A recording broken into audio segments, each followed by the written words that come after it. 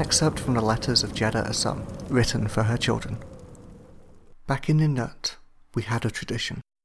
Every day, as the sun dipped down behind the horizon, sunk into the green shimmer deserts to the west, we would all stop whatever we were doing, and each of us would remove our veils and turn to watch the sun's collapse.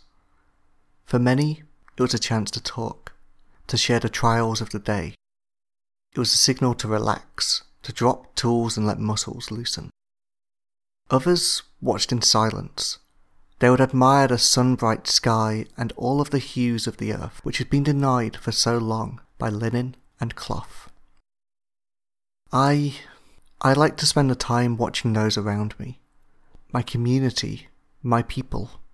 I would dwell on their faces, lit in a soft vibrance of sunset, and whether a close friend or an indifferent rival, in each of them I would find something to cherish. Even now, after all of these months on the road, I keep this tradition. Now when I look around, half of the faces are unfamiliar, members of the parish and other strangers like us, uprooted from their homes. But even with them, there are still so few of us. So many were left behind in Ninut, chose to stay despite the storm. And although I do not regret leaving, I wish we could have convinced more of them to follow us.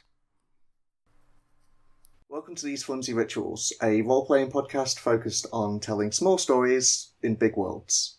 This is our very first episode. We're calling it episode 0, and it's going to be focusing on introducing our first campaign, its setting, its rules, and its characters. Let's start off by introducing you to everyone. So first up, we've got Elizabeth Simones. Hi, I'm Elizabeth Simones. You can find me on Twitter at CSylphGames. I am a game designer and producer of location-based games. Thryn Henderson. Hi, I'm Thryn Henderson. You can find me on Twitter at Tharin. I'm a game designer and a PhD student of autobiography and video games. Steve Martin. Hey, I'm Steve Martin. I'm a game designer and I'm on Twitter at purple_Steve. Ryan Evans. Hi, I'm Ryan. You can find me on Twitter at BrainXray. I'm a diagnostic radiographer, but I like to play games in my spare time. And I'm your host, Adam Dixon. I'm a writer and game designer, and you can follow me on Twitter at @TDixon. And you can follow the show on Twitter at Flimsy Rituals, where you can get updates about the show and find out what we're doing. So we should start out by saying that this episode was recorded a little bit after some of the later episodes that are being released, some of the play episodes.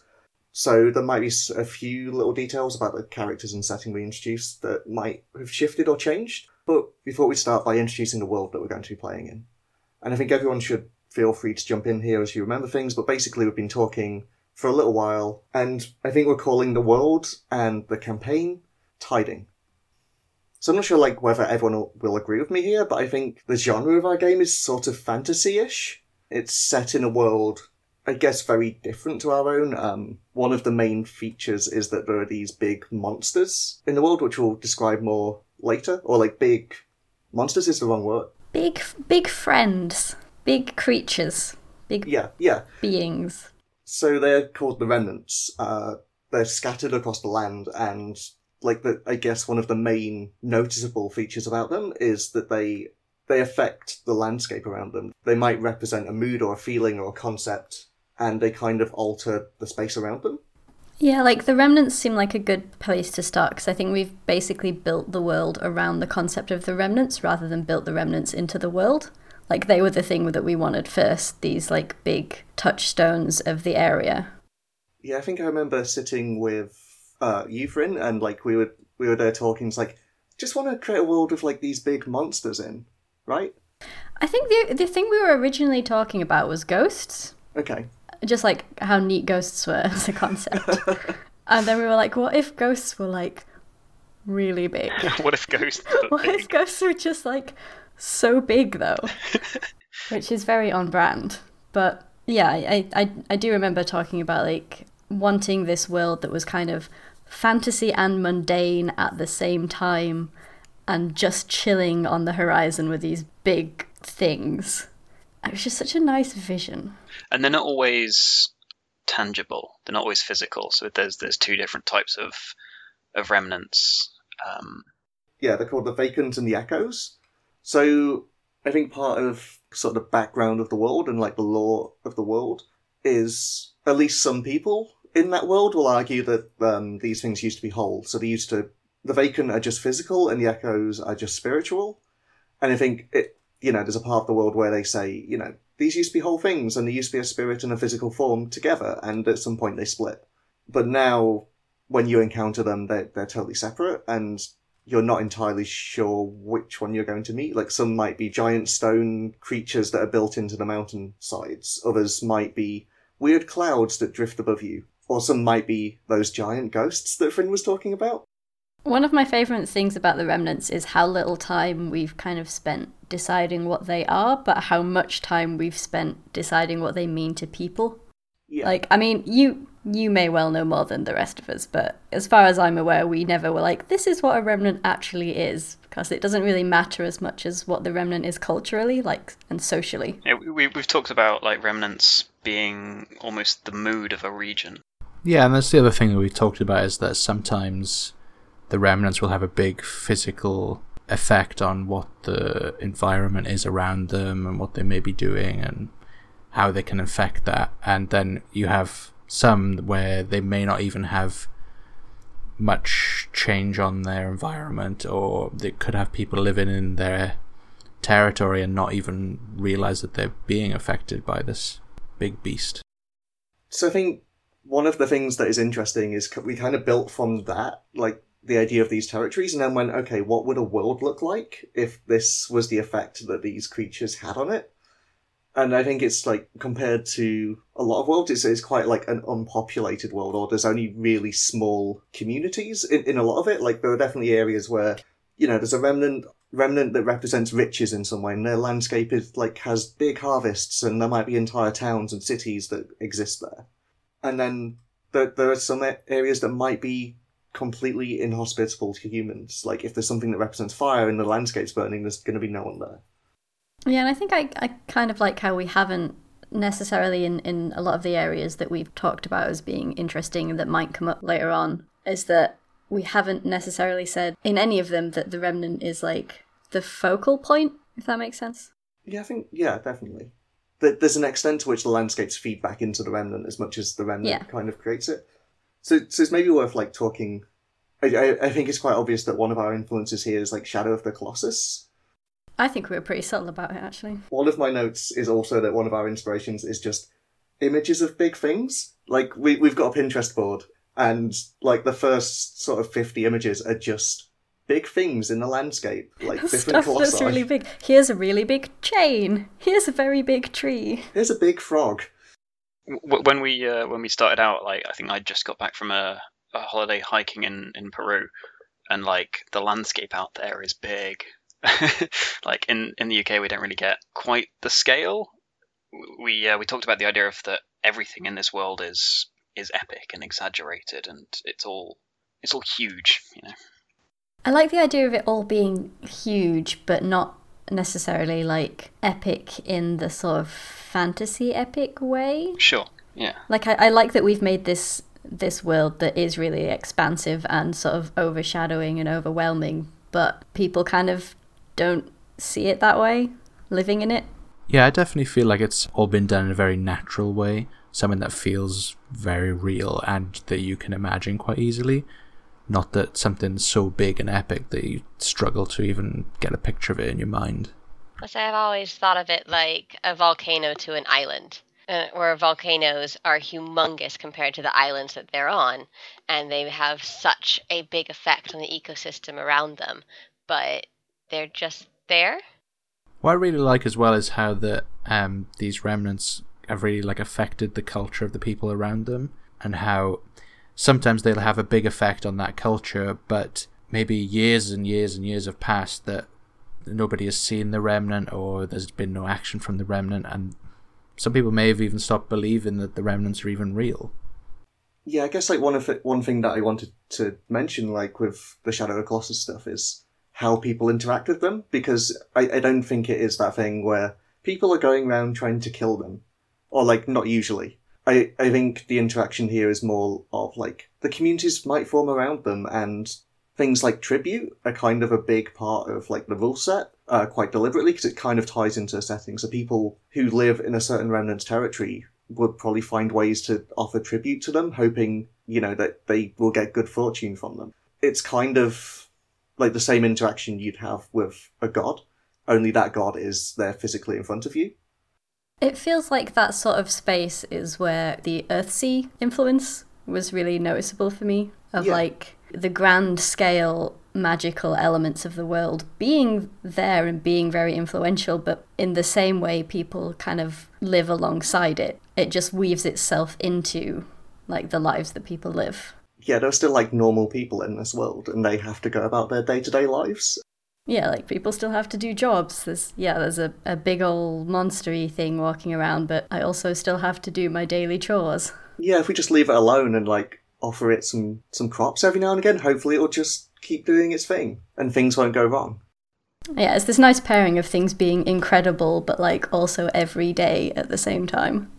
I think the sort of the civilizations that came up around the Nile are quite a good metaphor for this. Like every year it does this horrendous, devastating thing, but actually if you treat it right and grow your farms in the right way and don't put houses in the wrong places, it's actually going to benefit you massively. Yeah, and I think going back to Earthsea, the world has this feeling that is a bit like the archipelago in Earthsea, where like there's lots of different islands and each has its own distinct culture. We don't necessarily have the islands in this, but because you've got the different terrains created by the remnants around them, you kind of have that feel.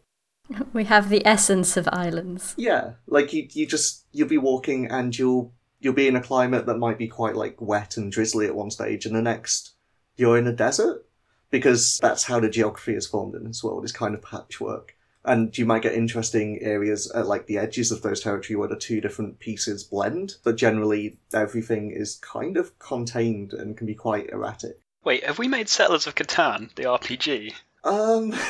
Yeah, maybe. Don't worry, I can't wait to visit the corn biome. I think I prefer to think of it as Crystal Maze, Yeah, that's perfect analogy, I think. So we've spoken about a couple of the influences we've had. Like, so obviously Earthsea, but also like tied to that is like, I guess, Studio Ghibli stuff, especially their Earthsea films. Like, there's a lot of images there that kind of fit it really nicely. I mean, I have opinions on the Earthsea film, but yes. I think both me and Frin especially would say like there's a lot of folklore influence here. Like, it's a lot about like those small stories about, spirits that might live in the well. Yeah, the big thing that's been super interesting for me is taking these concepts that exist in the world, things like, okay, so if we say factually there are spirits, but then be like, how would the different communities deal with that? What are people going to believe in different areas and stuff? So folklore has been a huge bonus there. I mean, especially on a personal level for my character, I basically just was like the embodiment of folklore, so. Basically, yeah. I think the other ones that I've got down in front of me, a lot of art, we looked at like a lot of art. I think there's like a particular style at the minute, which is, I guess, sort of Ghibli-ish, but it's like more pastel colours. Like a lot of those kind of landscapes, I kind of imagine when I'm like imagining the characters and the world and like how the landscape looks. It's probably like quite pastel colours, not very shaded and kind of quite bright. And I guess like the colours are whimsical, although not necessarily the stuff that happens in that world is. I see it as like not necessarily whimsical or happy, but kind of like almost surprisingly soft, I think, what's happening in there. Yeah. Like I definitely don't see it as some high fantasy, super detailed situation. It's not like grim dark monsters. It feels like aesthetically it's quite hopeful. I think so, yeah. And like this doesn't quite match, but some other like art that I really liked. There's an artist called Killian Eng. I hope I'm pronouncing their name right. But like they've got like lots of really drastic colours and like line work going on where the environment is quite ribbony, and I think that has been in my mind a lot when I'm imagining how the different terrain might look. I think Mobius comes into it to a degree as well. Some of the landscapes, especially with the sort of pastel colours and the line work, that really catches the feel of it. Yeah, and I guess like another thing I might mention, because I think Ziz, when we were planning this episode out, mentioned it, but like there's a band called Squanto. And their music feels a lot like if we wanted to soundtrack this is the music that we'd have, or this style of music, I think. It's very, like, peaceful, autumnal sounds, a little bit broken up. It sounds like a weird aesthetic choice, but particularly when you were describing that music, it kind of feels, when I picture the world, as though it's like dying, but really slowly and peacefully. Yeah. Like, as in, the world is dying really slowly and peacefully, or like the feeling of dying really slowly and peacefully? Both, I guess, like, my aesthetic sort of image of it is something just kind of fading out. Yeah. I definitely feel that the world just kind of has that feel. Like, I don't think it's a world that is whole and okay. It's definitely a world that feels a bit broken, right? And I think, yeah, I get what you're saying. Yeah, it feels kind of like broken, but not in the violent stages of breaking, just the bit afterwards where everything's just really, like, quiet. I think fractured obviously is a strong word, but, like, it also boils down to how even that these remnants may have been split in half, and how maybe these groups of people have also been split into their own different areas and territories. I mean, it does reflect in that, for sure. Yeah, and I think there's a question that I don't even think I've answered in my mind, which is, if these remnants either used to be gods or are like the servants of gods and have been split, you know, sometimes they might die or fade out of existence. Is there a way that new ones come in? And, like, what happens when there are none left? Does the world end? Or can people keep existing? So it's, like, these sort of, like, questions, I think. Guess we'll have to play to find out, right? I'm excited to find out, yeah. I think it all feels very, like, autumnal. I think seasonal, especially. It feels like it's the autumn of the world, but also I think there's, like, a big focus on, like, the small details of the world, which I find quite nice. And a lot of that is around the nature and, like, the seasons passing. I think that might be in part because when we were first creating the world and, like, the situation that we're starting, we're playing The Quiet Year, which is a game that focuses on, like, the rhythms of the season as you play through a year of, like, a community's life.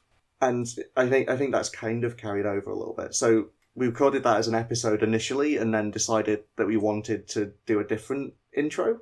So it's still keeping the same situation and, like, the same setting, but we're just finding different ways to tell that starting story. And we'll come to that in a minute.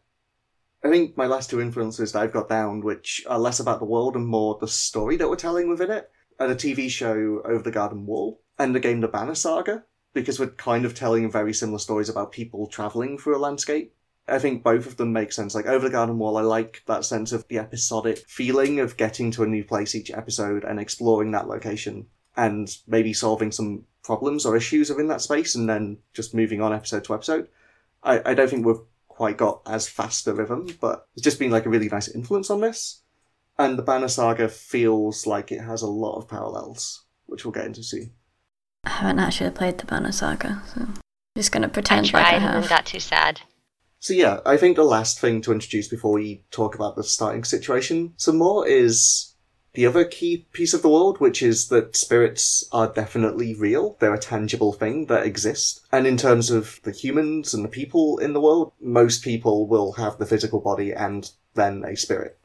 I think we kind of wanted to mirror what was happening with the remnants in the world, right? Yeah, so definitely. We wanted to have that similar situation where a thing that is whole can be very much not whole later on. It made sense for us because we wanted to have a world where magic sort of featured, to tie that intrinsically to, like, the spirit of a person and have that be a tangible thing. Yeah, I guess it is worth saying that magic exists in this world, but is a thing that has an incredibly high cost. And we'll introduce, like, some of the mechanics of it later, because one of our characters, like, uses magic quite extensively, but one of the main things is, like, the people who can use magic properly have this thing called unraveling, where if they use it too much, they lose pieces of themselves and their spirit.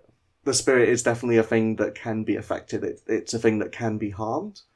I think that's how we get, like, ghosts in this world, is if a physical body is killed and the spirit is strong enough, like, the spirit will linger on and there will be a ghost. In the same way, like, if the spirit is killed, we have a thing called a hollow, which is just a human without any sort of spirit.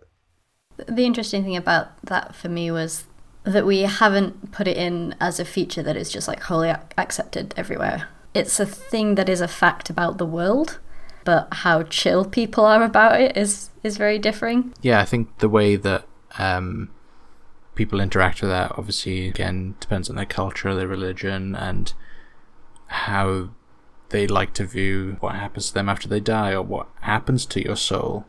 I think that's the same as where we are in real life. People think different things happen after you die, and it's no different here. I do kind of like sort of it's not intrinsically tied to death necessarily. No, you can be separated from your spirit by somebody who may have other plans for it. Yeah, and there are like ways in the world in which you could give up a piece of your spirit. Like, if you were sad and grieving, you could probably go and get someone to take away that memory, and you'd lose a part of yourself, but that's a thing that can happen. I think, like, we're talking about, like, different cultures accepting this in different ways. You definitely have cultures in the world where if someone dies and their ghost is around, it would just be a part of the family. You've got cultures where if someone dies and a ghost is around, like, they would want to ward it off or kill it or, like, destroy it in some way. And in the same way, if someone is hollow and, like, their spirit has been destroyed, like, people are going to have different reactions to that as well. I think one thing that we were very clear on from the start, and, like, is probably worth mentioning, is if your physical body takes damage, you get injured, and that's, like, physical injury. Like, what we didn't want is for the spirit to be associated with mental health. Like, it is connected to your emotions, but as much as we talk about this as a duality, you've got your physical body and your spirit, like, there's also the third part, which is your mind, and that is its own separate entity that's kind of part of this triangle of all three things. Yeah, I think, like, spirit and body just seemed like two separate power sources for, you as a human being. And you can do different stuff with both of them, but they're not mutually exclusive areas of you that they deal with. Yeah, definitely. So I guess the last thing to talk about in this section is a little bit of the situation that we're kind of setting out from. And as I mentioned, we played a game of The Quiet Year, which created a lot of this. We had a lot of the world in mind before we played that game, and then we played it, and that established where we were and some of the characters we would use, and some of the, like, conflicts that are happening within the world. So most of our characters come from a village called Ninut. And Ninut is a small community of less than 100 people. It's situated in a place called the Sharrow, which is the territory of a remnant of the same name. This remnant circles its territory, and over time, like over the centuries or millennia that it's been doing this, it's created a big canyon that circles round the edge of the land. And Ninut is based right at the edge of this canyon on a cliff face by a river, and at the bottom of that river there is the net, which are these shards of rock that come out, and sometimes things flow down from the mountain, and the villagers will gather what comes up. So the Quiet Year has it set up where for the last little while the community has been at war with these people called the Jackals, which in our story it turns out are a group of fighters who are trying to do something in the Sharrow. They're not from this area, but they've kind of come in, and there was a war with them for a long while. But this war is over now, like there's a peace, and then the community had one quiet year in which to kind of reorganize itself before winter came, and we'll get onto this in a minute, but before the bad thing came at the end of winter. If I remember right, one of the first things we established was that the community had only recently arrived. I don't think it was like within the last few years, but I think since then we've kind of established it's probably like 30, 40 years ago that they kind of came to the Sharrow. So they're still trying to establish themselves in this place. And I think the War of the Jackals kind of hurt a lot of that.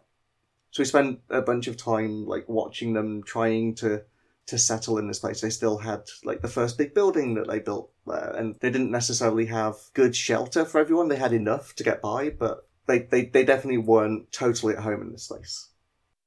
There was a group that turned up called the Parish. I can't remember whether Vilta or the Parish turned up first, or whether they... Vilta turns up first, significantly before the Parish. Okay. So Vilta is a weaver, which is a character that can do small magics, basically. And she turned up to warn the village of some things that were going to happen in the future, and the village was very split on what to do with her. And it led to one of the factions kind of to create a thing that would poison her in some way. And so we get this moment where I think Vilta learnt about this, and instead of allowing the community to poison her, did this symbolic thing where she went and drank it herself before anyone could do anything. And so it sent her into a sleep, and we're going to start this season with her having been asleep for months, basically. I think she's a very important character in the campaign. And the Parish joined after, so the Parish were the group that followed Vilta and had committed to helping her on a quest. and there were 5 of them, and like 4 adults and a child. Some of them had like strange powers which kind of didn't help quieten the tensions between the village. I think a lot of people that sided with Vilta like didn't mind, but a lot of people that were kind of against her like saw like the magics that one of the characters in the parish called Ioth was doing, which is only like simple stuff where they were like charming animals, and things like threatened to get a bit more violent. And I think we kind of ended the session with the parish being kicked out, along with about 20 people had slowly been drifting away and had joined Vilta. And that's the group that we're going to be following, and see what happens to them in the future. Okay, let's talk about the rules. So we're going to be running a custom built and hacked game based on the Apocalypse Sword engine. Kind of drawing from a lot of different games, and a lot of different rule sets are kind of been a little bit mashed together, and then we've added some of our own stuff on top as well. So I think like some of the primary influences for the game are Apocalypse World, The Veil, Monster Hearts, and Sagas of the Icelanders. If you've not played Apocalypse World before, it's based on a 2d6 system. It's kind of simple. One of the main things is that it's very fiction first. So you do a thing in the fiction, you perform an action, and then if it triggers a piece of the rules, then the rules get used. The player never goes, I want to hit this person. They describe what they're doing, and then if the rules are triggered, then we roll to see what happens. So one of the main games that we've built a lot of the system from is The Veil. So The Veil is normally a Cyberpunk game, but this is definitely not a Cyberpunk system. The main thing we've taken is the concept of using emotions to represent the character's stats. So instead of having things that measure how good you are in a fight, your stats actually measure how good you are at acting under certain emotions. So the 6 emotions in the game, which are kind of paired off against each other, are mad and peaceful, sad and joyful, scared and powerful. Whenever a character makes a move in the game, the player will be asked what kind of thing they're feeling in that moment. And the stats, which range from like a -3 to a +3, measure how good a character is at operating within that emotional space. So if your scared is +2, it doesn't mean that that character doesn't feel afraid. It's just that when they're scared, they're better at acting, they're better reacting, they're better at getting the outcome that they want than when they're feeling other emotions. So one of the other things that we've transposed in from The Veil is this idea of emotional spikes. So if you roll one of the emotions a lot of times, you gain spikes towards that emotion. So when an emotion reaches 5 spikes, it kind of peaks out. And that character is affected by that emotion for a while, until they manage to find a way to alleviate it in some way, or until they just give in to it. And part of the reason we decided to go through this emotional system is that we felt it really fit some of the themes and some of the parts of our world, especially this split between the physical and the spiritual. The way we saw it is that the emotional stats kind of represented what was happening in the character's spirit quite well. And there are other ways in which the physical and spiritual also brought in. We've got playbooks that represent being a ghost. There's also a playbook which allows a player to be an envoy of a remnant. So an envoy is something that was created from the remnant that represents their ideals within the space and like kind of operates as their agent. But even for the characters that aren't completely defined by the physical and spiritual split, there's still a lot of stuff that is kind of encoded in. So if you're a storyteller, you might be able to affect the emotional space around you. If you're a magic user, your soul is a thing that you use to cast spells. So there's lots of ways that those things are baked in. Are we going to put those playbooks up for people to have a look at? I think so, yeah. I think we'll have a copy of the rules put up, and we'll have a copy of the playbooks put up. Because we all chose just the least interesting playbooks. You made very cool ones, and then we were like, humans! I mean, Boring sure, humans. but I think they're all very, very good playbooks. If you don't say so yourself. Like, a lot of them, like as I've said, a lot of this is borrowed from other systems. Like, some of the playbooks are kind of unique, but other ones definitely, if you've read those other systems, you'll recognise elements of them. No, they are really good. It was really difficult deciding which kind of character to play. It was nice that we'd done the Quiet Year stuff first, because at least it gave us some characters. I was like, well, I have to do that playbook, because that fits them the best. Yeah, definitely. Take the choice away from me. And I think there are some playbooks that definitely fit the setting a little bit more, or like the story you were trying to tell with this group of characters a lot more than the other ones. Yeah. So speaking of characters, should we get into that? Sounds good. Let's do it. So let's talk through and introduce our characters. I think we'll go through each in turn and talk about who they are, what their role is within the story, and talk through the like what stats you chose, what they look like, what moves they've got, and all of and like the bonds that they have within the village and the community. How cool they are. You say this as the coolest character, I right? was going to say, I don't think that applies to many of us. So let's start with Ziz's character, who is called Charla, and she's playing a rulebook which is called The Kid. Vilta's fallen ill. Tamil has me using a recipe in here for a healing broth that I've never actually tried before. It's very tricky to make, and if you get one thing wrong, you need to start completely over. I am getting better at it. I guess it's good to learn how to make it, but I'm sad we have to use it. At least I know exactly where to find all of the ingredients now, and they have to be freshly picked each time or the healing broth won't work. One of the ingredients is the fruit from the koak tree on the cliff. They grow so far out. Luckily, I've been climbing out to pick them since I was little, even though the fruit is not very tasty. The climbing is fun, though. I tried the recipe that Tamil wrote in here, but it's not very good either. Guess it's got some healing properties, but I wish we could just eat them. I went out to gather some more fruit today. Climbing out in the trees reminded me of the day I found all the caves on the cliff. I went out further than anyone had ever done, and that's when I saw the holes. They were all over the cliffside. I am convinced everyone to help build ladders and bridges so that we could explore them. I wish I was still there, climbing the trees or exploring the caves. All this sitting and watching is hard. I want to help, though. Grandma said that Vilta is very important. I'm not sure why, but since she came, everything seems really different here. People started arguing more. Some people are scared of her, whispering about her being dangerous and trying to trick people. But she's always been kind to me. She even asked about my book. She taught me a new recipe for dumplings that I added in. Anyway, now she's sick in one of our beds. She hasn't woken up in days. It feels like forever. I don't know what happened, but Grandma says some of the grown-ups aren't allowed to visit her anymore.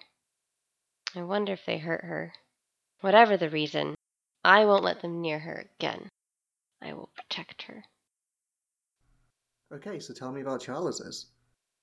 Well, so Chala is a small girl, not quite an adult, but getting there, with fierce eyes and small hands. And when we were looking at the stats to kind of figure out what emotions Chala is best in, she's best when she's scared, mad, or powerful. This is because when we were working through the Quiet Year, Chala was one of the first characters I think we kind of came up with as this child that decided to scale a cliff and eventually make an entire bridge system to see if there were mushrooms. I think Charla was definitely one of my favourite characters from the Quiet Year. Like, I sat there the entire time like, please someone play this character, please someone play this character. And I'm really glad that you did. Like, she's just a very, like, tenacious, adventurous young girl who is, like, really happy to take things on herself. And really happy to take ridiculous risks at times, which is why I kind of went with the scared and powerful of kind of climbing the cliff. That seemed like the emotions that Chala probably felt the most, but also did her best work in.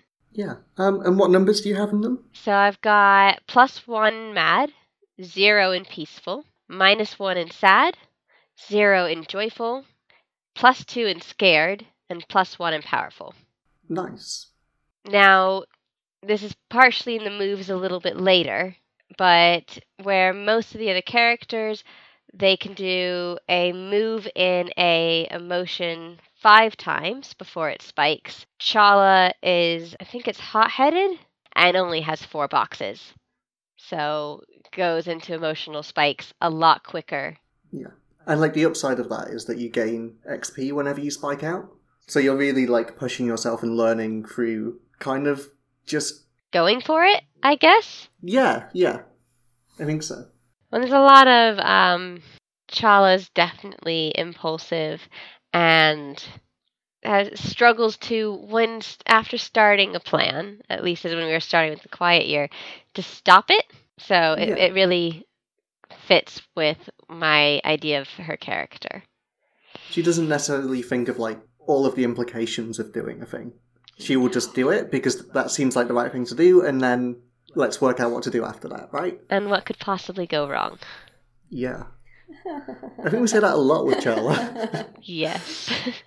So Chala, just kind of in her look and feel, has a bright red embroidered parka made of goat wool and has a slingshot and a cookbook passed down through many generations where different members of her family get entrusted with this cookbook, and Chala's the most recent one, where they add in their stories, their recipes, their notes on different herbs and flora and fauna, and it's now Chala's job to add things to this. And why is it Chala that's been entrusted with it?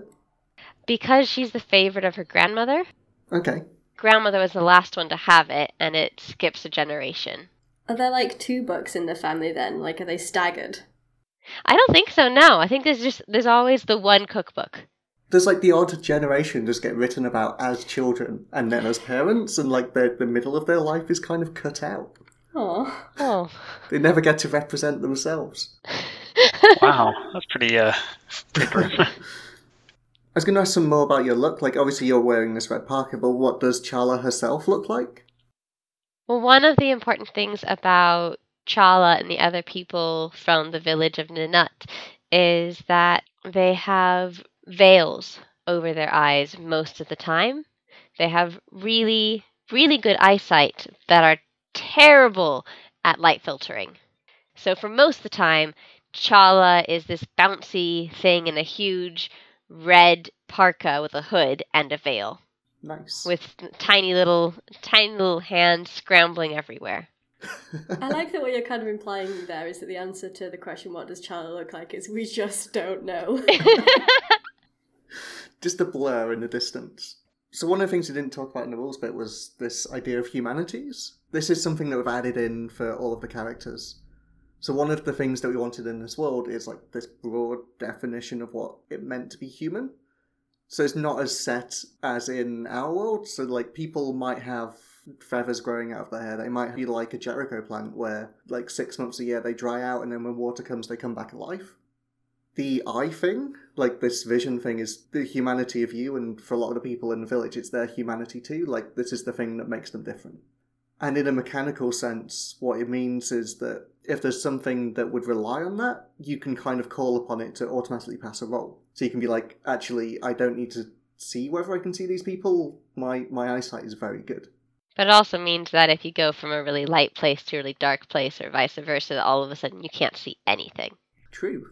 Okay, so we spoke a little bit about your family. Did you want to talk about the other members of your family? So Chala's family consists of a grandmother, Tamil, parents, Yanni and Saran, and 2 sisters, Tien and Drish. So Tamil is Chala's favorite out of all of them, and Chala is Tamil's favorite. So she is an elder and a bit difficult in the community, a very loud voice, and has always kind of taken to Chala and supporting Chala in all of her ideas most of the time. I think you've both got like a similar sort of rebelliousness from what Yeah, you've seen. especially among the other elders, but Tamil will always, where possible, back Chala up. Chala's parents are Saran and Yanni, and Saran spends most of his time taking care of Yanni, who was wounded in a fight and came back broken. And as such, Saran's not available to take care of the kids as much, and so that's part of the reason why Chala is around Tamil so much.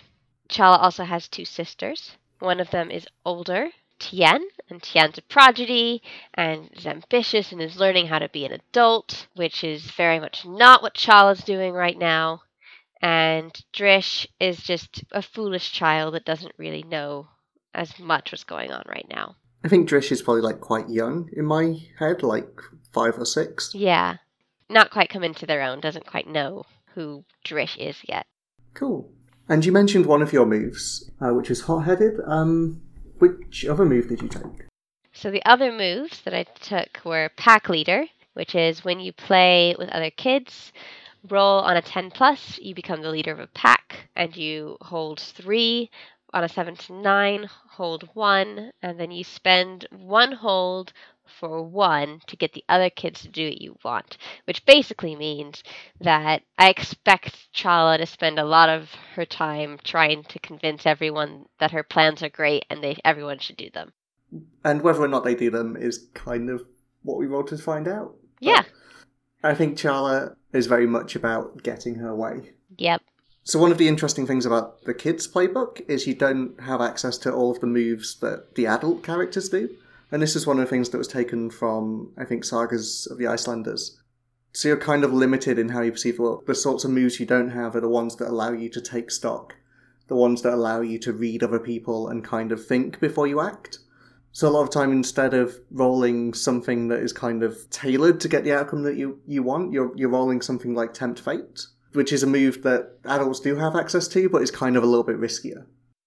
For me, this was really helpful in kind of figuring out how I might want to play Chala, because one, it suits Chala really well, but it just makes it so Chala's a kid and doesn't really know how to do things, and just kind of goes, well, why not?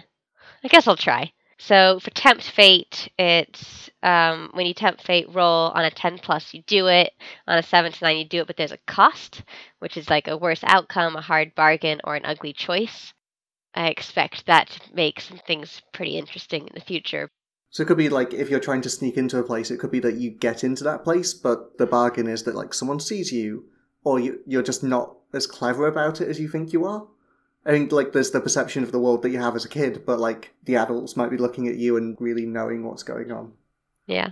I think the last move you have is your bond move, which is every playbook has their own bond move, and bonds are kind of a currency in the game. They represent debts and obligations between characters, so it could be, like, if you help someone out, then you gain a bond on that person, and you can kind of pressure them to get something back in the future. And alongside the normal ways to get bonds, each playbook has their own special way. So did you want to introduce yours? So my bond move, Chala's bond move, is still a kid. When you show vulnerability to an adult, gain a bond. One of the things I like about this one is that it allows you to both play the character in a way that is about being genuinely vulnerable, but it also allows you to play the character in a way that is manipulative. Like, you can show vulnerability to an adult and then use that bond instantly to kind of get the thing that you want from them.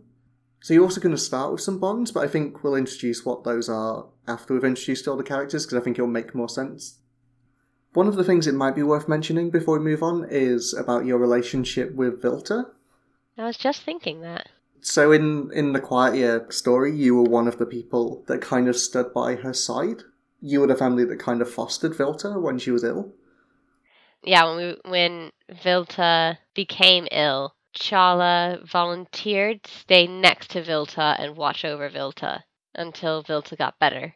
And that was a responsibility that Chala took very seriously. But it was not just Chala, it was the rest of her family as well. Yeah, I can imagine Tamil being an especially big part of that. Yes, there was a lot of distrust around Vilta, and Tamil was very against that distrust. Yeah, and I can imagine that's a big part of why your family decided to follow her in the end. Yes, I believe that is the case. And with Saren and Yanni not really being present a lot of the time, Tamil's decisions generally stood. So Steve is also playing a character from the village. He's playing a character called Briss, who is part of a rulebook called The Guardian. They're not here. We came all the way to Carn Moors, like that Lycan said, and Armen, they're not here. No tracks, no sign, nothing. How do they keep doing this? It's like they don't even exist. Bloody jackals. We're supposed to be at war. When was the last time we actually fought them? We just wander around in our own damn countryside, chasing rumours until we find they've killed another one of us. And for what? What reason do they have to attack us? Did we stumble into something we shouldn't have? Did we get in their way? If they hate us, if they want to destroy us, why didn't they just do it instead of just toying with us? If they want revenge for, well, they've already... I wonder if they know. Armen, I don't know what to do. People are scared. They don't understand what's happening, and I don't know what to tell them. Isin would have known what to say, but I thought this was supposed to be a land of peace. What is it Jeddah says in her stories? After leaving Brussels, we were faced with danger in every land we crossed, and then we found the Sharrow and peace. We already lost one of those. We're hunters, not soldiers. How did we end up as the protectors of our people? Anyway, we'll circle back. Maybe we'll find some traces of them on our way. And if not, maybe we can catch some game, and if we can't have peace, at least we can have a stew. Okay, so tell us about Briss. So Briss is a guardian, which I really like the role book, because it's sort of what you'd expect in that they're a protector, a fighter, but it's also kind of a bit flipped on its head because they're a guardian of a child. And in Briss's case, it's her nephew, Corin. Corin is Aya's son, one of the characters who came up in the Quiet Year and died in the process of it. So Briss and Corin, I think they're the last ones of their family. And when Briss decided to leave, she took Corin with her. So what is Briss like as a person? She's not especially approachable. She doesn't really deal well with people. She's spent most of her life not talking to her sister, Aya. There's been a long-running, not quite feud. They just avoid each other. She likes being on her own. She's a scout for the village. She ranges the Sharrow, hunting and keeping an eye out for enemies, and generally just likes being on her own with no one else around to bother her. Having this kid she's got to look after is a very, very new thing for her, and she's terrible at it. Yeah, I was going to say she sounds like the perfect parent. Yeah, she's great. So one of the things we'd spoken about was a little bit about Briss's training. She was originally going to be trained as an elder and then kind of walked away from that and was trained to fight. Is that right? Yeah, that's the source of the conflict with Aya. So I see it as one of the reasons that Aya became so focused on tradition and determined to do things the right way, because her sister defied tradition and by doing so put her in a situation she didn't want to be in, basically forced her to be in a situation she didn't necessarily want to be in. Yeah. So let's talk a little bit about your look. What does Briss look like? So she's a fairly tall, tanned, weathered skin, short, dark hair. She's got steady eyes, and her hands are covered in scars from training. She wears mismatched scraps of armor that she's scavenged from conflicts that she's been involved with. The village doesn't really have much in the way of, armorers or, weaponsmiths, so everything is stuff that they've gathered. She carries a sword and a shield. She's also got a spear, and she's got a little stone dagger that Aya made for her when they were young. And Aya eventually went into being a stonecutter, so it's quite an important personal heirloom for her. And did she fight? Was she part of the war against the Jackals? Technically, she was. As one of the sort of scouts, she would have been one of the people that fought off the Jackals if she happened to be in the right place. But through some fortunate or unfortunate, I'm not sure what it is, coincidences, she basically ends up in the wrong place at the wrong time. Every time the Jackals show up, she's somewhere else. The conflict with the Jackals took a few lives, including Corin's father, Isin. And Briss, considering she basically became a scout in order to protect Aya from going out into the world and getting into fights. Even though she did this, she failed to protect Isin, and she feels that as almost like she's betrayed the family again. It's kind of what that she was there for. That was her purpose, and she never got to actually fulfill it. Sure. And I'm not sure if she feels like she could have beat them. I haven't figured out yet if she's relieved that she didn't get to, or if she's pissed off that she didn't get to, deep down. But outwardly, she's definitely pissed off that she didn't get to. And if she ever comes across them in the future, she's definitely going to be a lot quicker to action. I think it sounds like a thing that we're going to work out if we play. Definitely, yeah. Okay, and in terms of your humanity, did you decide on whether you're going for the same thing as the rest of the village, or...? No, I really like the Veil idea. I think it's the thing that connects her most strongly to the rest of Ninut. The tradition of looking to the sunset, and taking the veil off. That being a sort of bonding moment is actually quite important to her. And even when she's on her own, she'll always watch the sunset. I think that was like a part of the narration to this episode was talking about that moment and like the different ways in which people enjoy it. And I can definitely see Briss being one of the people that kind of like stands alone. I think actually this is one of the few moments where she doesn't separate herself from people. This is one of the few times she'll sort of move towards a group and sort of take in the moment with other people, and then pretty much immediately move away without saying anything. Does she talk to them? Not during the time, no. Not during the sunset. She just comes and stands silently right behind you and then leaves. Yeah, totally. Like, enjoys the conversations that are happening, but doesn't really take part. Yeah. Okay. So let's talk a little bit about your stats and your moves. Okay. So my +2 is in Peaceful. Because she likes going off on her own, she's very sort of self-sufficient, and whenever she's got time and space to do something at her own pace, that's when she's best. But she feels peaceful in situations of conflict. She'll stay calm when she knows she's got a single path.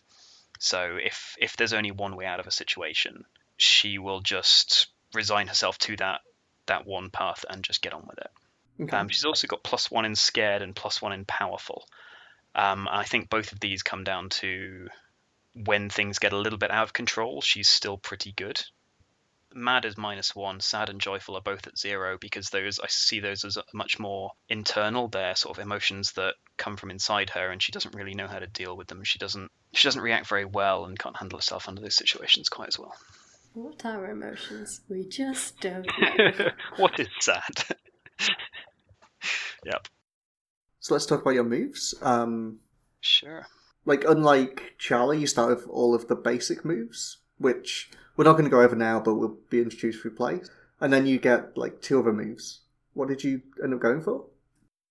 So the Guardian always has the Guardian move, which says at the start of the session, when my charge is in my care, I can roll. The result of that gives me hold, which I can spend to make them do as I say. So as long as I'm around Corin at the start, I can have a couple of times in the session, hopefully, where he will actually just do what I tell him to, which is quite nice, quite useful, especially with Charla around. Yeah, I can imagine there being a little bit of conflict there. Oh yeah, just a tad. No. Yeah, I think this and the playful move are both very similar, and it'll be interesting to see what happens when those two come head to head. Yeah, for sure. I've also taken Stubborn Fool, which says when you fight something dangerous beyond your ken, roll, and I can pick 3 or 1 of you're not lost, you reveal a weakness, no one else comes to harm, and you don't suffer wounds beyond the bearing of a mortal. So this is I kind of expect this is a move I'm only going to use once or twice, and it fits very much in with Briss's idea of she wants to be the one that gets in the way of trouble, and I really like how this has been the thing that she's a part of her personality the whole time, and it's usually just made things worse for other people. So it's going to be really interesting to see what happens when I finally get to use this one. Yeah, I think I'm definitely really excited to see this move in action. I think it should give us some nice moments, and I don't think it's a thing that, as you say, is going to come up very often. And when it does, I'll probably just fudge the roll. So, sorry, not fudge, completely fluff the roll. It's more likely, yeah. Just, oh yeah, you rolled nothing. Yeah, that was all of them. 10. Yes. But yeah, I think this is the move. I think it's like one of the only moves in the system that really allows you to fight the big stuff in the world. Mm-hmm. And that might be an envoy, it might be something magical, and it could even be a remnant. Like, I don't think this is a game where that kind of combat is frequent. Oh yeah, but definitely. This allows you to do that. What I love about it especially is that none of the things I can choose involve me winning. It's just like I can choose that nobody else gets hurt, and I'm lost. So there's that bit which is you reveal a weakness, which is possibly the only way you can harm a thing. So mentioning, like, if you're fighting a remnant or an envoy, these things are just things that you can't kill normally. There's a little bit of like that Shadow of the Colossus style system where you see that the glowing that space where head. you can, yeah, or like, you know, like Smaug the dragon, you see like the gap in their scales where you can shoot a bow. It's that kind of heroic stuff, and I don't think you get to do that straight away. You just get to reveal that, or a chance at revealing that, which might just mean somebody else gets to avenge me, kind of thing, rather than actually win the fight myself. I mean, you might get to win the fight in the next move, but just not straight away. It's going to have a cost. Yeah, it's great. I love it. And your last move is your bond move, which is called Priorities. Yeah, when I put the desires of my charge first, gain a bond with them. When I put other concerns before their desires, they gain a bond with you. This is going to be a fun one, actually, because I suspect Corin's going to be getting a lot of bonds with me, because Briss isn't very good at putting other people first. Even though she thinks she is, she tends to... I don't know, I see her as quite selfish, but also thinking that she's doing it for other people's good, but without giving them a choice about it. Yeah. So we've not actually spoken that much about Corin. Would you like to just introduce a few more details about him? I see Corin as quite quiet. Like, a lot's happened to him in his short life.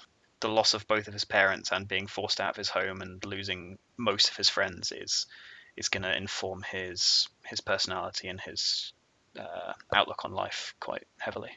Briss has barely known him throughout most of his life. I think a little bit in my mind, I've got this idea of Corin probably sees you as like the cool aunt who gets to be away and like doing the interesting things and comes back from time to time and like maybe brings gifts. Like, you don't necessarily spend a lot of time with each other, but all of a sudden you're forced together, and like that sort of perception is kind of shattered a little bit by the reality of it. Yeah, definitely. I can imagine Briss probably gave him a knife when he was way too young to have a knife, and his mum and I took it off him because it was dangerous, and that really didn't help matters between them. Yeah, because I think Briss gets to be a little bit untethered from the reality of living in that situation, so it's kind of, Corin gets to look up to that, and that's exciting. But then Corin gets to see firsthand why it's important to have parents who are kind of part of the society that you're in, and who set rules, and who kind of are there day to day. Don't just wander off whenever they feel like it. Yeah. I think you mentioned that Corin is kind of like quiet. I think we've spoken a little bit about he's not quiet because he's like a shy kid. There's a little bit of that, but I think he's also like a little bit resentful, and I don't think he quite knows what he's feeling yet. He's definitely in grief. He's definitely like positioned to be like acting out. Very much so. I don't think he blames Briss for the situation he's in yet, but there's a very good chance he's going to at some point. Cool. I think that's everything, unless you've got anything else to add. No, I think it's pretty much covered it. Okay, so let's do Belka next, who is a playbook called The Heart, which is all about storytelling, and they're played by Fryn. Vilta called us her parish. We, reluctant weapon, wrathful revolutionary, empty vessel and errant god, all no longer fit for purpose. Before the village at the end of the world we stood together, stubborn and unsure, and with half-learned language on our tongue, we called ourselves it for her.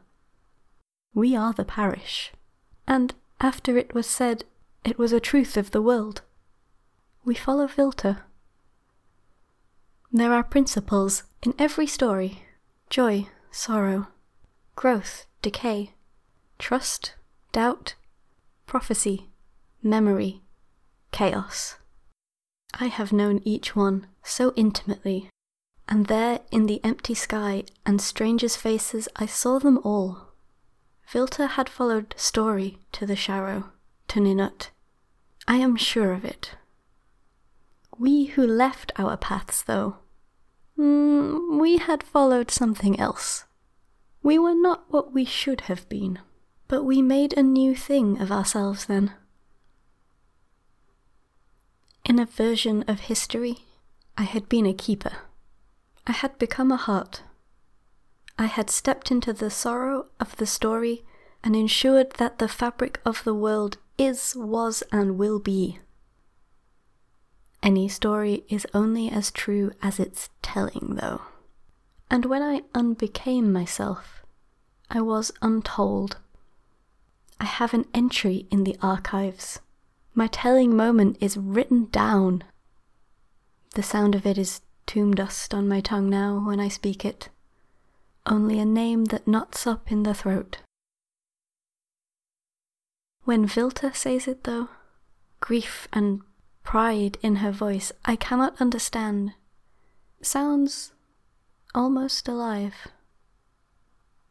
In the untold, the space between idea and reality, spirit and body, the space between a story, there is much uncertainty. And now, I think, there is the parish. So, Belka. Hey. Who are they?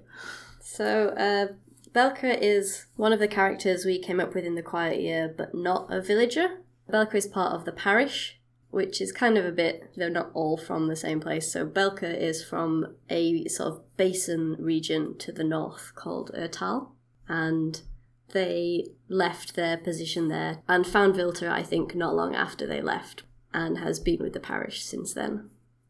I think from what you've said, where they were wasn't really a good place.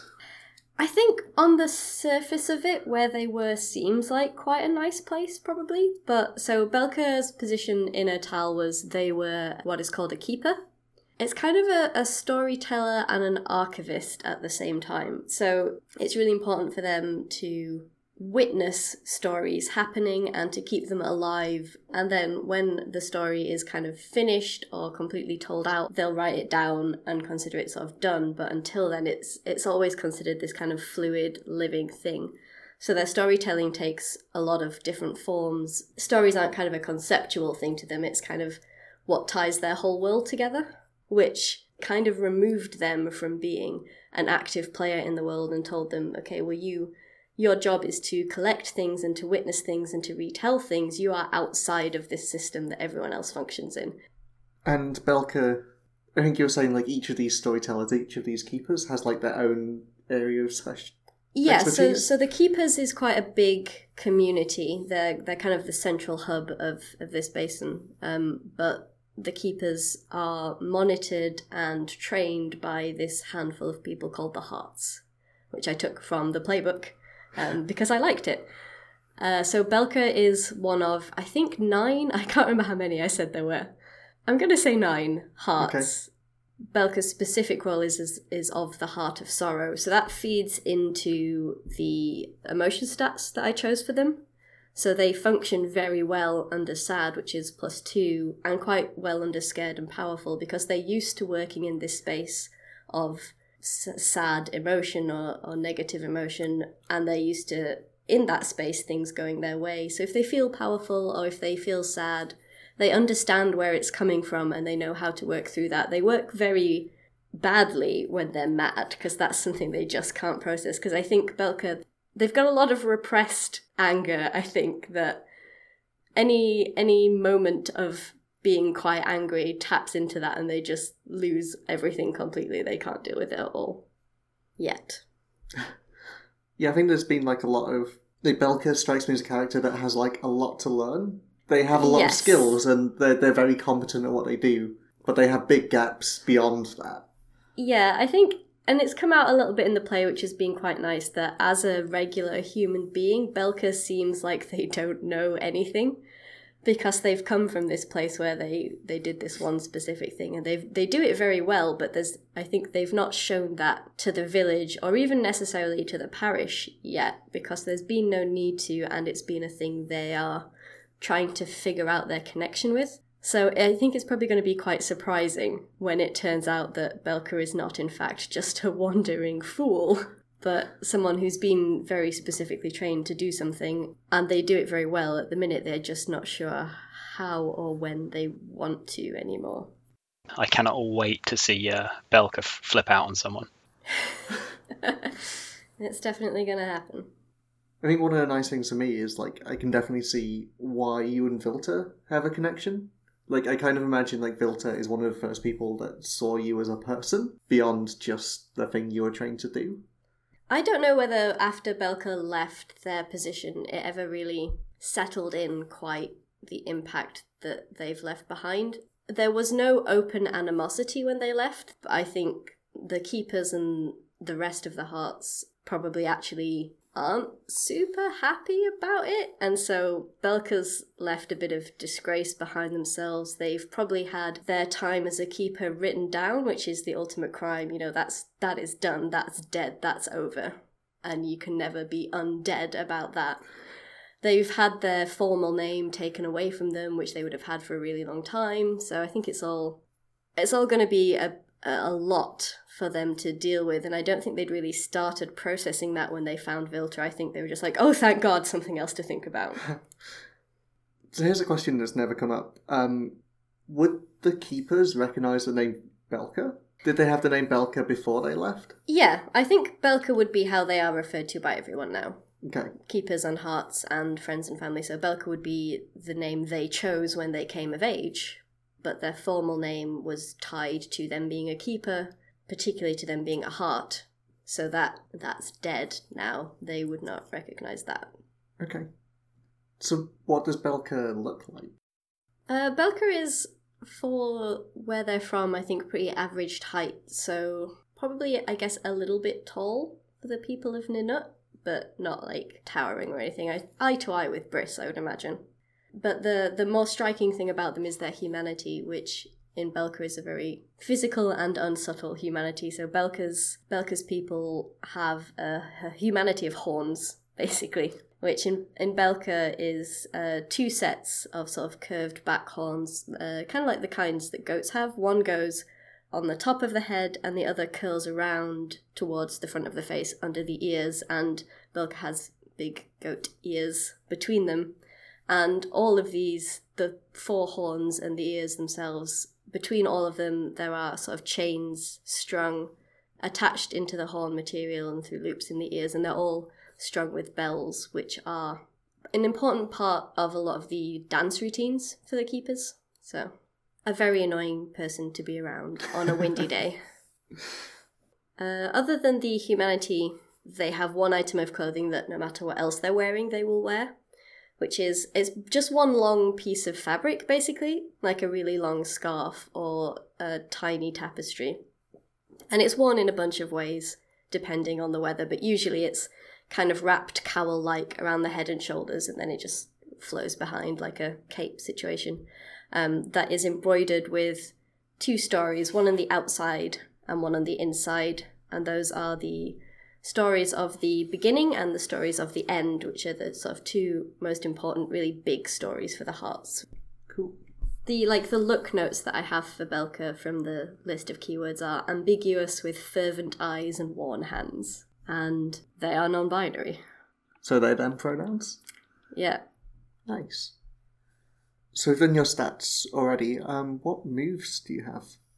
The original moves that I took for Belka were expression, which is when you take something you feel, a concept or an idea, and express yourself by way of your chosen art, whether performed or presented, and it is experienced by others, roll. On a 10+, choose 3, on a 79, choose 2. People understand what it is you intend to convey. One person present must meet you. You spike out the state of your choice in someone present. This experience either begins to change popular opinion or otherwise alter a sense of self in those that witness it, or inflict trauma on those that experience it. And then I took words that sting. When you choose to inflict trauma using your expression, you may choose to target a particular person, inflict +1 trauma to them. Ouch. And then you have your bond move as well? Yes, my bond move I really like, which is when someone shares a personal story with you that they've not told anyone else, gain a bond on them, which I think is quite nice, like a little confidant. Yeah, and I think it fits really well with your past as a keeper. Yeah, I think it's so deep in them that they're never, even if they do come to terms with not being one anymore, they're never going to stop being like, tell me what happened. Yeah, I think the thing that I really liked with Belka from the couple of episodes we played is that they're really the character that talks to other people and gets to know them in interesting ways. Yeah, and I feel like Belka will try and make more of an impact on, where everyone's going and what everyone's doing as they come into themselves a bit. But I think at this moment, the only thing that makes sense to them is trying to understand what's happening to other people. Yeah.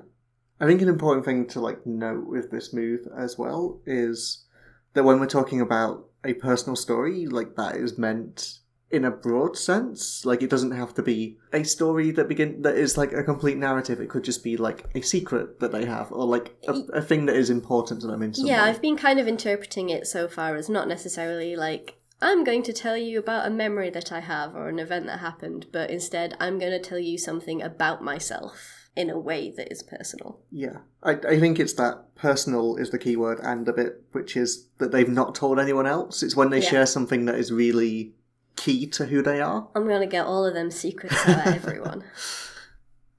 Okay, I'm just trying to think if there's anything else. Oh, can I do Belka's secret name that they're not allowed anymore? Because I teased it and then didn't say it out Tell loud. us that name. So Belka's formal name was The Last Dance of Dust in the Empty Room, but Nice. they're not allowed to use that anymore. That's so good. I'm I love enjoying the moment when they just start using it again. It's actually, no, that's my name. Fuck you, I won't do what you Yeah. told me. So, is there a new heart in place? Probably not yet. I think there would have been keepers who were specialising in sorrow under Belka's training, but I think the appointment of a heart is quite a long-winded process, and there's probably only a certain day of the year that you can do it. So That actually ties into the other thing I was going to ask, which is are the 9 hearts always the same hearts? Or will it be I'm the heart of sorrow, and then they go and it could be the heart of grief next? Or there might not be that role anymore because the community's changed a bit?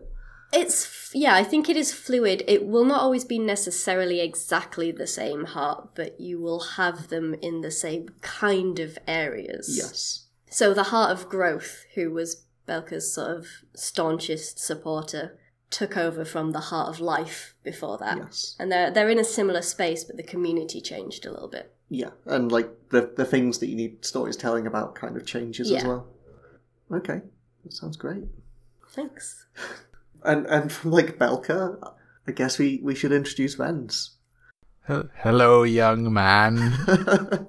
So Vens is played by Ryan, and he's playing a robot called The Unraveling. I always thought I'd settle in a place like this. Rolling hills, beautiful grassland, and most importantly, some bustling wildlife. I don't care for its people much, but they can be quite useful at times, especially when I'm in need of more secure housing for an evening or two. Serving this land's great remnant has been a delight. It doesn't ask for much, its rare requests are usually easy to cater to. The Sharrow might be an intimidating creature upon first sight, but I know that it's a gentle soul that has guarded these lands for a long time, and in a way it's protected me too. I felt like I was unraveling before I came here. I wasn't the person I wanted to be. The Sharrow has helped me to hold myself together. Each new season I tend to gravitate to Mashik, Ninut, Laika, one of the larger settlements to welcome the return of the birds. Goodness, it's a fantastic sight. Watching the swirling flock of jabbers and nils, flint hooks and lace divers, all returning home for the start of a bountiful spring. You'll hear them before you see them. Their squawks and chirps echo through the canyons, enough to get on anyone's nerves. But it's been so quiet lately. There is just the sound of the winds. Without the birds, everything seems dulled, muted. The villagers count it as an ill omen, but for what, I do not know. I do know that it has been a while since anyone's laid eyes on the Sharrow. I cannot recall the last time it asked something of me, so I'm out here searching for any sign of it, hoping to find it before the storm sweeps in. Someone should do the rituals. It's only fair that it's me. The Sharrow kept me safe, and It's time to return the favour. And you're the last one up. Tell us about Vens, Ryan. Yeah, so Vens is an older man. He's been well-travelled. He's travelled around a great part of this region. And the character of the Unraveling is someone that bonds with the remnants that they come into contact with, often acting as some sort of a small envoy to them, but mainly looking after their needs and making sure the people in the area around them know how to act or how to thank the remnant for their protection, things like that. Yeah, I think in my conception of that, it can be both ways. There are definitely quite a lot of people like you who will act in a nice way to the remnant and will use that connection for some kind of good. But there's probably the opposite of the people who will just use their powers to kind of manipulate the remnants and use that for their own gain. Almost certainly, I think that this is such a great power for somebody to control that if it ever got into the wrong hands or someone realised they could use it against other people or even against the remnant themselves, it could come at a big cost. So it might be worth talking a little bit about magic in this world. So I think it's definitely a world where a lot of people can do things that are beyond humans in our world. And I think we've seen that a little bit with some of the playbooks. The Guardian can go toe-to-toe with magical beings. The Heart can use their stories to inflict actual pain to spirits. And there are ways in which people can do small things like that. And then there are people who can manipulate spirits in bigger ways. So we've got 2 playbooks that aren't being played. The Weaver and the Binder, who can manipulate spirits, who can do small pieces of magic, but they can't do things in big ways. And then you've got the Unraveling. And the Unraveling are kind of unlimited in what they can do. With the Unraveling, it's taking the big power that to them is provided from the remnant that they work with or that they help. They can almost do anything they want, but the cost is often that it's tearing them apart. Every time that they weave a spell, they have the risk of unraveling another piece of them. And as they progress, the more times they use their abilities to their own whims, even they will start to degrade until eventually they unravel fully and become something we don't really understand yet. Yeah, they definitely bear this risk of just losing themselves. And we've not explored it that much with the game yet, but I kind of see these kind of magic users as being a little bit distrusted through certain communities. I think the Vens has travelled a lot, not even explaining to people what he is. I think maybe even often relying on his knowledge of the world to act as some sort of druid or something like that, just coming into contact with villages, giving them help and advice, staying with them just for a couple of days to get some rest and maybe a warm meal and then back on the road. Someone that really doesn't settle with the community. And I think doesn't really reveal who he is or what capabilities he has. I think that he's afraid to do that. It's something that's affected his relationships in the past and affected stuff that might happen in future. And he's wary of doing that, so he wants to keep his distance. Yeah, I imagine you've probably seen it or heard the stories of what happens to babies in the communities where they're found out to have these powers. I think I've been working out some of the factions recently, and there are definitely factions that will hunt down people like you, whether to kind of eliminate them from the world and stop them being threats to people, or to kind of train them and use them almost as weapons to serve their own needs. Yeah, for sure, and I think that Vens is very lucky in the fact that he was trained by somebody who taught them how to use their powers for good and how to benefit all the people that live near these remnants and the remnants themselves. So you've been living in the Sharo recently? Yeah, I'd definitely say for at least 5-10 years, something like that. It's been a long time. Okay. I think one of the things that we've kind of talked about is that you're not a villager, but you probably know some of the people in the village. You've definitely been through a few times. You've spoken to people, you've met people there. You probably help them when they're doing their festivals to the remnants to talk to them about what kind of tributes might be proper and reasonable. You might have helped them in small ways through healing or whatever your capabilities are. Yeah, I think that's definitely within his remit, especially knowledge of plants and animals and rituals surrounding the remnant, helping these villagers perform those rituals or even helping them to find the correct plants to look after their sick and wounded. It's something that he does, then moves on. He almost strikes me as like someone that people would talk about almost as if they're kind of slightly mythical.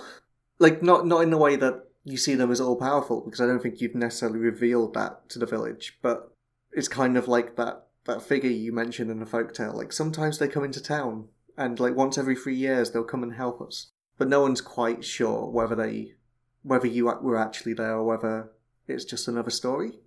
I think Vens likes that as well. I think that's part of his persona.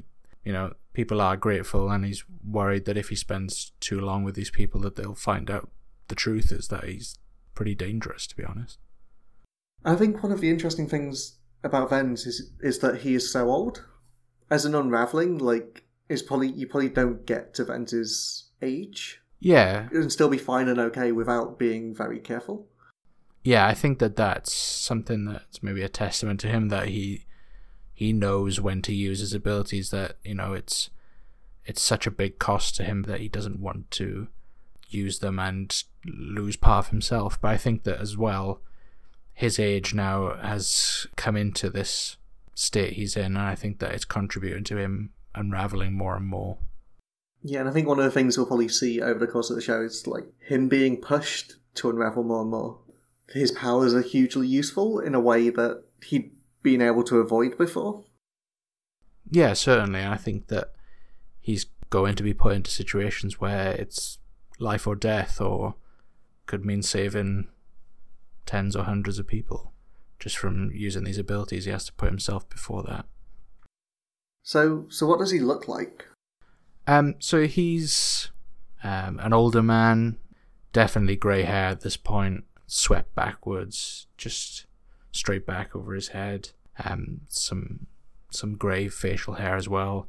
I think my original writings for his look was he had dull eyes as well, maybe even like a grey blue, just very weathered face as well. I think that from traveling a lot. The other thing as well, there's a couple of signs I think that he is starting to unravel a little bit, that he's got unsteady hands. He's maybe not as sprightly as he used to be, but he is definitely feeling old. I think as well that he wears kind of like natural robes, stuff that he's made from furs and hides that he's collected over time.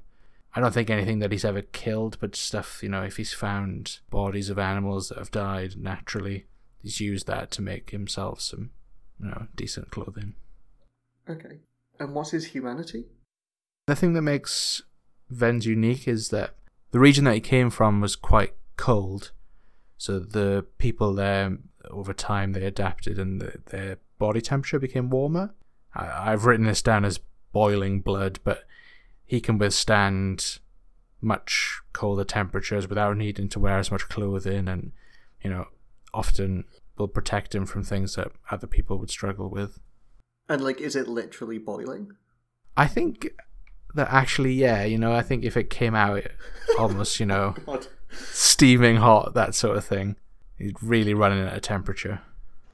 He's saying he's a hot boy. This is outside the remit of the podcast, but I just had the most enormous wave of sympathy for everyone from where Vens is from who has ever had to go through a period. Good lord. Oh no. That is fucking vicious. Would it be self-soothing because it's so warm? No. No, wouldn't. That is incorrect. Does this mean if you got a cut or something, it'd be self-sanitizing? Just cauterizes itself immediately. Just it's 100 degrees God. and no germs are going to grow there. That's true. It's probably very, very hygienic. It's very healthy, I guess. very I'd say if anything, you actually bleed on things in order to keep to sanitize it. Yeah. I don't think it would go that far, but maybe in the realms of he doesn't get ill that much. Doesn't get colds and stuff. Yeah, because Oh. they can't survive in his body. No, that wouldn't be worth it. Too hot. I mean, not getting cold is not worth the other thing. Nope. You don't want 100-degree menstruals. Nope. Fuck. So don't. Anyways, sorry about that. I thought it, and so everyone else had to. Thank you, I appreciate Including our it. audience. I could cut this out. I'm leaving it in. You're leaving it in. Back we go. Okay. No, that's out of the way. Do you want to talk about your stats and your moves a bit? Sure. So, Ven's most powerful stat, I went with Scared. So he's got +2 in Scared. I think that when Ven's is scared, he's really worried that if he uses his powers too much, he's going to unravel and reach this point where he loses himself. So during that time, his power comes through more than ever because he's struggling so much to control it. And then his other 2 positive stats are Peaceful and Powerful. Obviously, when he's in control of his powers, he's going to feel strong and like he can do anything. And when he's peaceful, he's got time to calm himself and make sure that he's doing things right to cause himself no problems. His neutral stats are Joyful and Mad, both at 0. Not something that I think Ven's will be that often. But and then his negative stat is Sad. I think often when Ven's thinks about all the things that he's lost and things that these powers have cost him, can definitely make him not as potent. So Ven's moves, his style moves were locked because I think it's pretty essential for this character. So he can weave spells. When you use a spirit to weave spells, say what you want to achieve, choose tags according to your bonds with the remnant, and then when he does them, if he rolls on a 10+, he just does it. On a 7 to 9, he does it, but there's some side effects. That can be I can take extra damage, I unravel, the spell has side effects, or the remnant that I'm bonded with calls in a bond on me. And my other ability then, which links into that, is that I name a remnant and I gain a bond with it, and it gains a bond with me, and my spells are affected by that remnant then, so whatever power that remnant gives me, my spells take that form. It kind of tags onto it. So I think the remnant you chose was the Sharrow, right?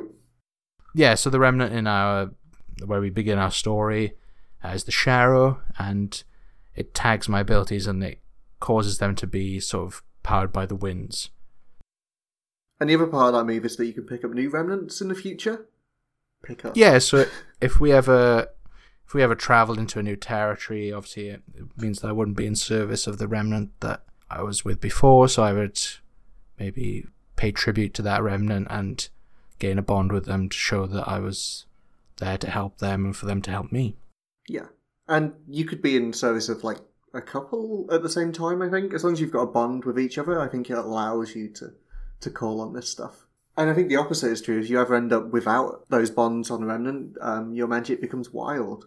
So that means that instead of getting like the effect of the Sharrow's tags, you're kind of less in control of what happens. Yeah, I think that's definitely more risky.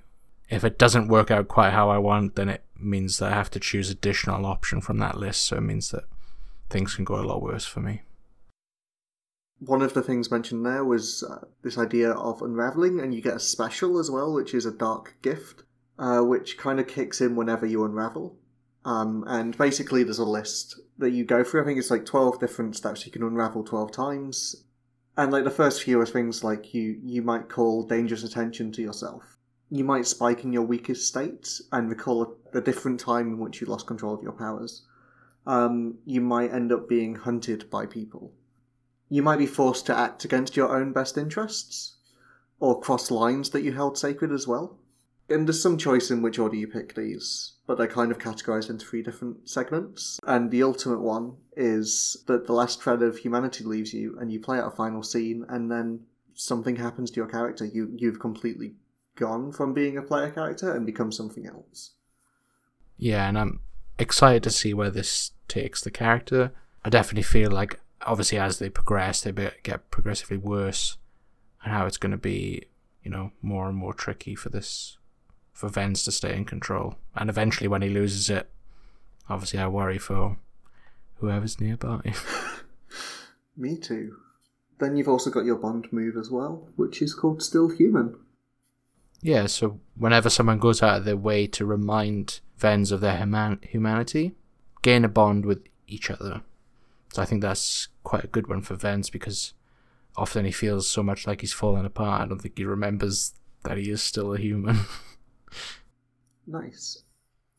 So the last thing that we need to introduce are the bonds, and I think we may as well start from the end. So if we go back from Vence, and then all the way back through to Charla, now that we know who everyone is. So what bonds do you have, and who did you decide to take them with?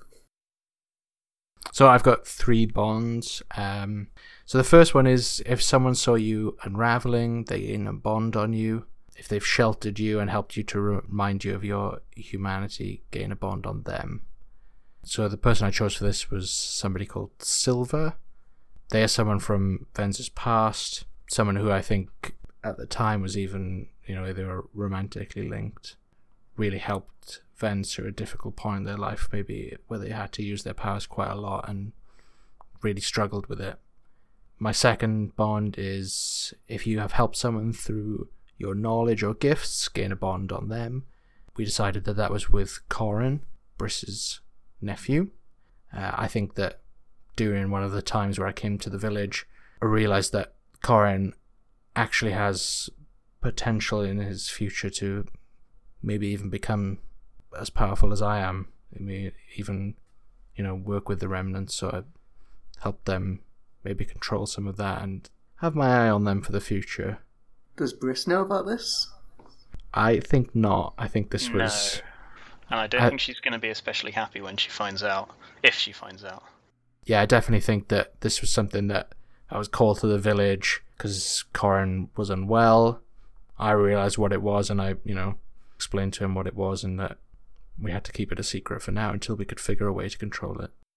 And was this hidden from Corin's parents as well? Yeah, definitely. And then my final bond is, if you know another secret and are holding it for the right moment, gain a bond on them. Belka. And what's the secret? So the secret is that I know that Belka is a heart. So, perhaps I've encountered their kind whilst travelling myself, and when coming across them, I knew that what they could do. That's quite a distinctive look, in fairness. Yeah. I think it's about, knowing, what the hearts are as well, I imagine, as part of that. Knowing their background and what their role is, and that they don't often run away. So I guess that links quite nicely back into Belka. What are your bonds? So, Belka's first bond is, if a person shared a tender personal story with you that spoke to a truth in your heart, gain a bond on them. So that's the Heart of Growth, Karun. It was them who convinced Belka, basically, that it was okay for them to leave if they weren't certain of their place in life. Because Karun went through that same thing and came to the conclusion that they were very happy with where they are, but they understood where that doubt came from. And so they shared that sort of story of doubt with Belka, which is ultimately what convinced them to leave. The second bond for Belka is, if you convince someone to abandon a value that would have caused them harm, gain 1 bond on them. And I think what we came up with for that was Iov, the young magic user in the parish, is kind of Belka's first sort of real friendship. Yeah, I think so. And so bringing him into this family and convincing him that it was safe for him to be there and that he could do really good things with them and that he could be a part of something, and basically convincing him that he could be there. Yeah, so Iov we saw a little bit in the Quiet Year stuff. Who's kind of, I think he can do small magics, actually quite big magics around kind of controlling people's minds, but he doesn't like doing that. Which is understandable, yeah. And so I think the shared sort of friendship that they have there is Belka convincing him against sort of a life of solitude just because of what he is capable of. Yeah. I think part of his backstory is that he was part of an organisation called the Conclave, who kind of took him and used him for their own purposes, and he kind of escaped from that. Yeah. And now refuses to use his abilities in the way that he did, so he'll use it to train animals in certain ways, but he refuses to use them on humans. Yeah, and I don't think Belka has convinced him or tried to convince him that he should use his powers. I think it was more just that he doesn't have to isolate himself because he has them, and not everyone is going to treat him as a weapon. Yes. And the final bond is, if you revealed an uncertainty to someone about a value you've previously held to be true, they gain a bond on you, and that is with Vilta. So The early conversations between Belka and Vilta will have revolved a lot around Belka's unwillingness to consider themselves a part of humanity, essentially. They've always been told that the Keepers are this separate thing. And Vilta, I think, holds no truck with that and has made it very clear to them in no uncertain terms that they consider them to be a person. And Vilta's kind of the first person who's made that clear to them. So I'm really looking forward to seeing how their relationship. I'm really looking forward to Vilta being awake. Yeah, being awake would help that. Okay. Steve, Briss, so what are your bonds? Okay, so my first is if somebody helps you to raise your charge, gain a bond on each other. And I think we had a chat through this one while we were making the characters, and I think Chala, because she probably knows Corin better than Briss does, and since they've been on the road especially, she's been a lot closer to him than Briss has. So are Chala and Corin friends? Did we establish that? Yes. Yeah, I think so, yeah. I think it's because they're so similar in age and it's quite a small group, and also because Chala has a semi-functioning family, Corin ends up hanging out with them, and her in particular, a lot more than he does with Briss, who tends to just sod off quite a lot. How does Briss feel about this? I think relieved, possibly. She's very glad that he's got people that can talk to him, because she feels very uncomfortable around him, because there's a lot she doesn't feel like she can talk about, because he's very young and she's bad at talking to people as it is. She's quite worried about making things worse. Okay. My second bond is if somebody stood by you when things seemed hopeless, they gain a bond on you. So for this one, I've chosen Isin, who's Corin's father, who is no longer with us. When Briss and Aya fell out, this was when they were much younger and before Isin and Aya were married. Isin acted as a bit of an intermediary a lot. He was very good friends with the both of them, and that friendship remained even as they got older and stayed separate themselves. So he was sort of the intermediary. He was the link between the two of them, and also he was a scout. So when he died, that was a pretty big deal, basically, because it was another cut in the sort of very weak bonds between Briss and Aya.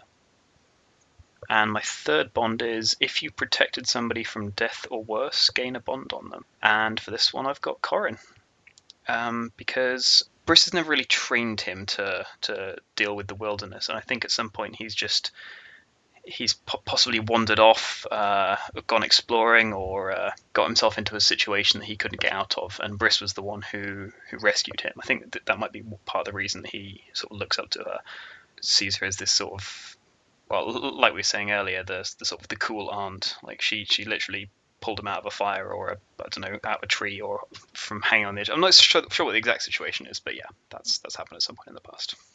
Like in the last couple of weeks, or in the past? I think before they left Nunut. Okay. Yeah. Cool. And finally, we've got Chala. What are your bonds? So Chala again has helped Briss raise their charge, and it has 3 other bonds. So one of them is that someone treats me like an adult, and they have 1 bond on me. For that, I chose Belka. We decided that that Belka treats Chala with the same respect as an adult, and doesn't dismiss them as a child.